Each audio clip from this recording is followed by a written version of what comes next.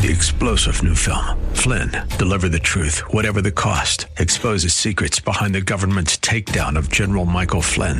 Flynn knew what the intel world had been up to. He ordered the first audit of the use of contractors. This set off alarm bells. He told the truth. He was the most dangerous person for Donald Trump to hire. They had to get rid of Flynn.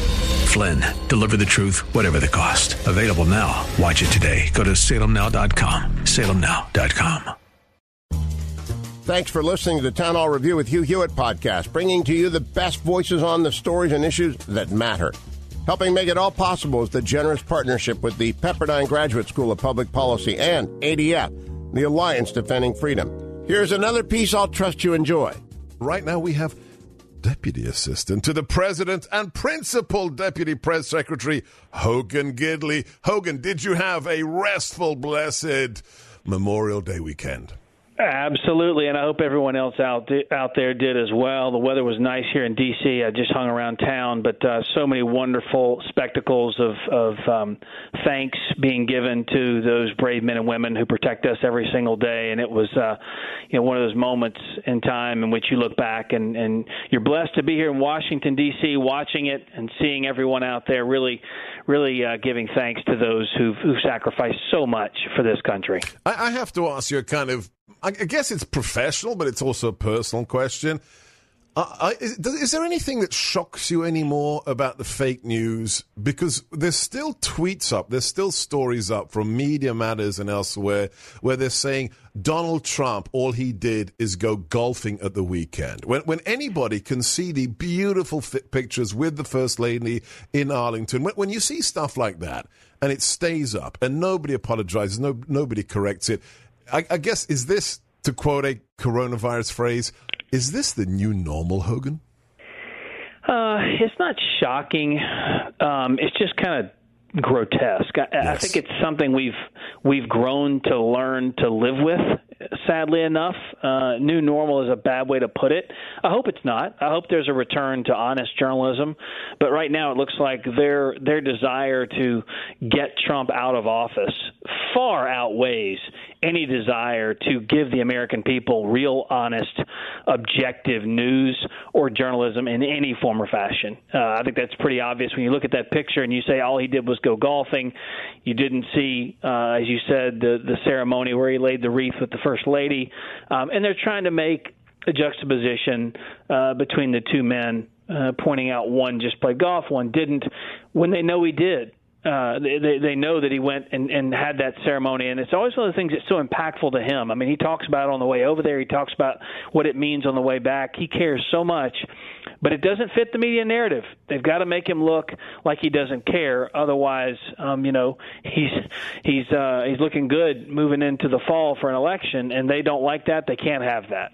No, and moving into the fall, we have a story from not exactly Trump supporters from Politico that the Democrat Party are petrified of an economic recovery. Isn't there something wrong with that sentence, Hogan Gidley, that one of the two parties in America is afraid that we will have a strong recovery?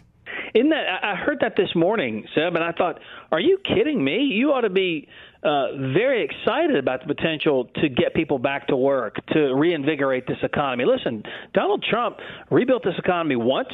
He'll rebuild it again. And the Democrats know that. Their entire structure of policy for the last 8 years under Barack Obama and Joe Biden have crippled this economy, have hurt our manufacturing base. Small businesses hurt, big businesses hurt, everything moving along at an anemic pace. This president changed the entire thing. And so now the American people got to see you changed the policies to pro-growth, to deregulation, lower taxes, and all of a sudden people are being employed at record numbers. They know this is going to happen again, and it's terrifying to them, and that's sad. Because everything to them, as you know, is all about politics. Yes. That's all they care about. No, it is sad, and the fact is, we're not talking about conspiracy theories. If you look at the map of the United States, if you look at the individual states, it's clear that there is a trend. Those states where Republicans hold the majority, or where the governor is a Republican, they're getting back to business. And it seems to be that if you're in a Democrat state, they're putting the brakes on. Shouldn't there be certain things, Hogan, that are beyond politics? And when we have 34, 35, 36 million Americans added to the unemployment rolls, that should not be a political question. Well, you'd think people's livelihoods would cut across political lines. I don't want to impugn the motives of a lot of these blue state governors, but you have to begin to ask questions when a lot of the country is seeing downward trends in coronavirus deaths, in coronavirus infection rates, and they're beginning to open. Why aren't all of these other states doing the same? You have to do it in a safe way. You have to do it responsibly. No one's saying to go out there just like it was before. You want to socially distance. You want to wear your masks. But the fact is, this country is seeing, an overwhelming desire to begin to reopen and get back out there and get back to work and get back to our lives. And I have to tell you, Secretary Alex Azar of the Health and Human Services had an incredible op-ed in the Washington Post last week, kind of outlining exactly what's going on. Estimates suggest 1% percentage point increases to the unemployment rate translates to a 1% increase in suicide deaths and 3% increases in opioid deaths. It's not about health versus the economy, as he puts it. It's about health versus health. There's mental health aspects to this. There's all types of screenings people aren't doing now because they're concerned about getting coronavirus from their hospital or from their doctor. And so a lot of people are now coming to the conclusion that the deaths because of the shutdown may, in fact, far outweigh the deaths because of the virus. And so we need to look at how we begin to change that cycle. It's not health versus economy, perfectly put. It's health versus health. And we talked about it last week, the reports from Australia that had one of the most stringent early lockdowns, where they have already, the increase in suicides in Australia has already exceeded those who've died as a result of the Chinese coronavirus. Let's talk about some good news. Hogan Gidley, follow him right now, Hogan Gidley 45 on Twitter. Some changes coming up with Medicare that could be very, very important for millions of people across the country, especially those who suffer from diabetes. Talk to us about those recent developments, Hogan. Absolutely. We're having an event here at the White House this afternoon in the historic, beautiful Rose Garden. The weather's nice. Drug makers, as you know, and insurers have been at odds for a while now about blaming each other for higher prices for insulin and those types of things. The Trump administration jumped all over that. He's the deal maker, as he likes to say, and as you well know. And now we've brought the two together, and it looks like for millions of people now that prescription plans are going to be available starting in October, where you can choose co-pays for insulin to be no more than $35 a month. Wow. That is hundreds of dollars in savings, an average of $450 a year of decrease in out-of-pocket costs for the American people, for seniors out there who need this critical insulin dose. So it's a really big move, not just for the administration, but obviously it means a ton to the people out there who are going to be saving hundreds of dollars. It's very exciting today, and we hope that hopefully the press will cover it that way. But I'm sure they'll find something nasty to say. Right. But for the people out there who are actually going to save the money, they'll definitely appreciate it. Look, the AP has posted a piece on this. Let's post that right now, Eric. Most Medicare enrollees could get insulin for $35 a month. That's incredible. In the last 60 seconds we have with Hogan Gidley 45 on Twitter. The people you deal with in the press briefing room there, I don't think they're very happy about your new colleague, Kayleigh, are they?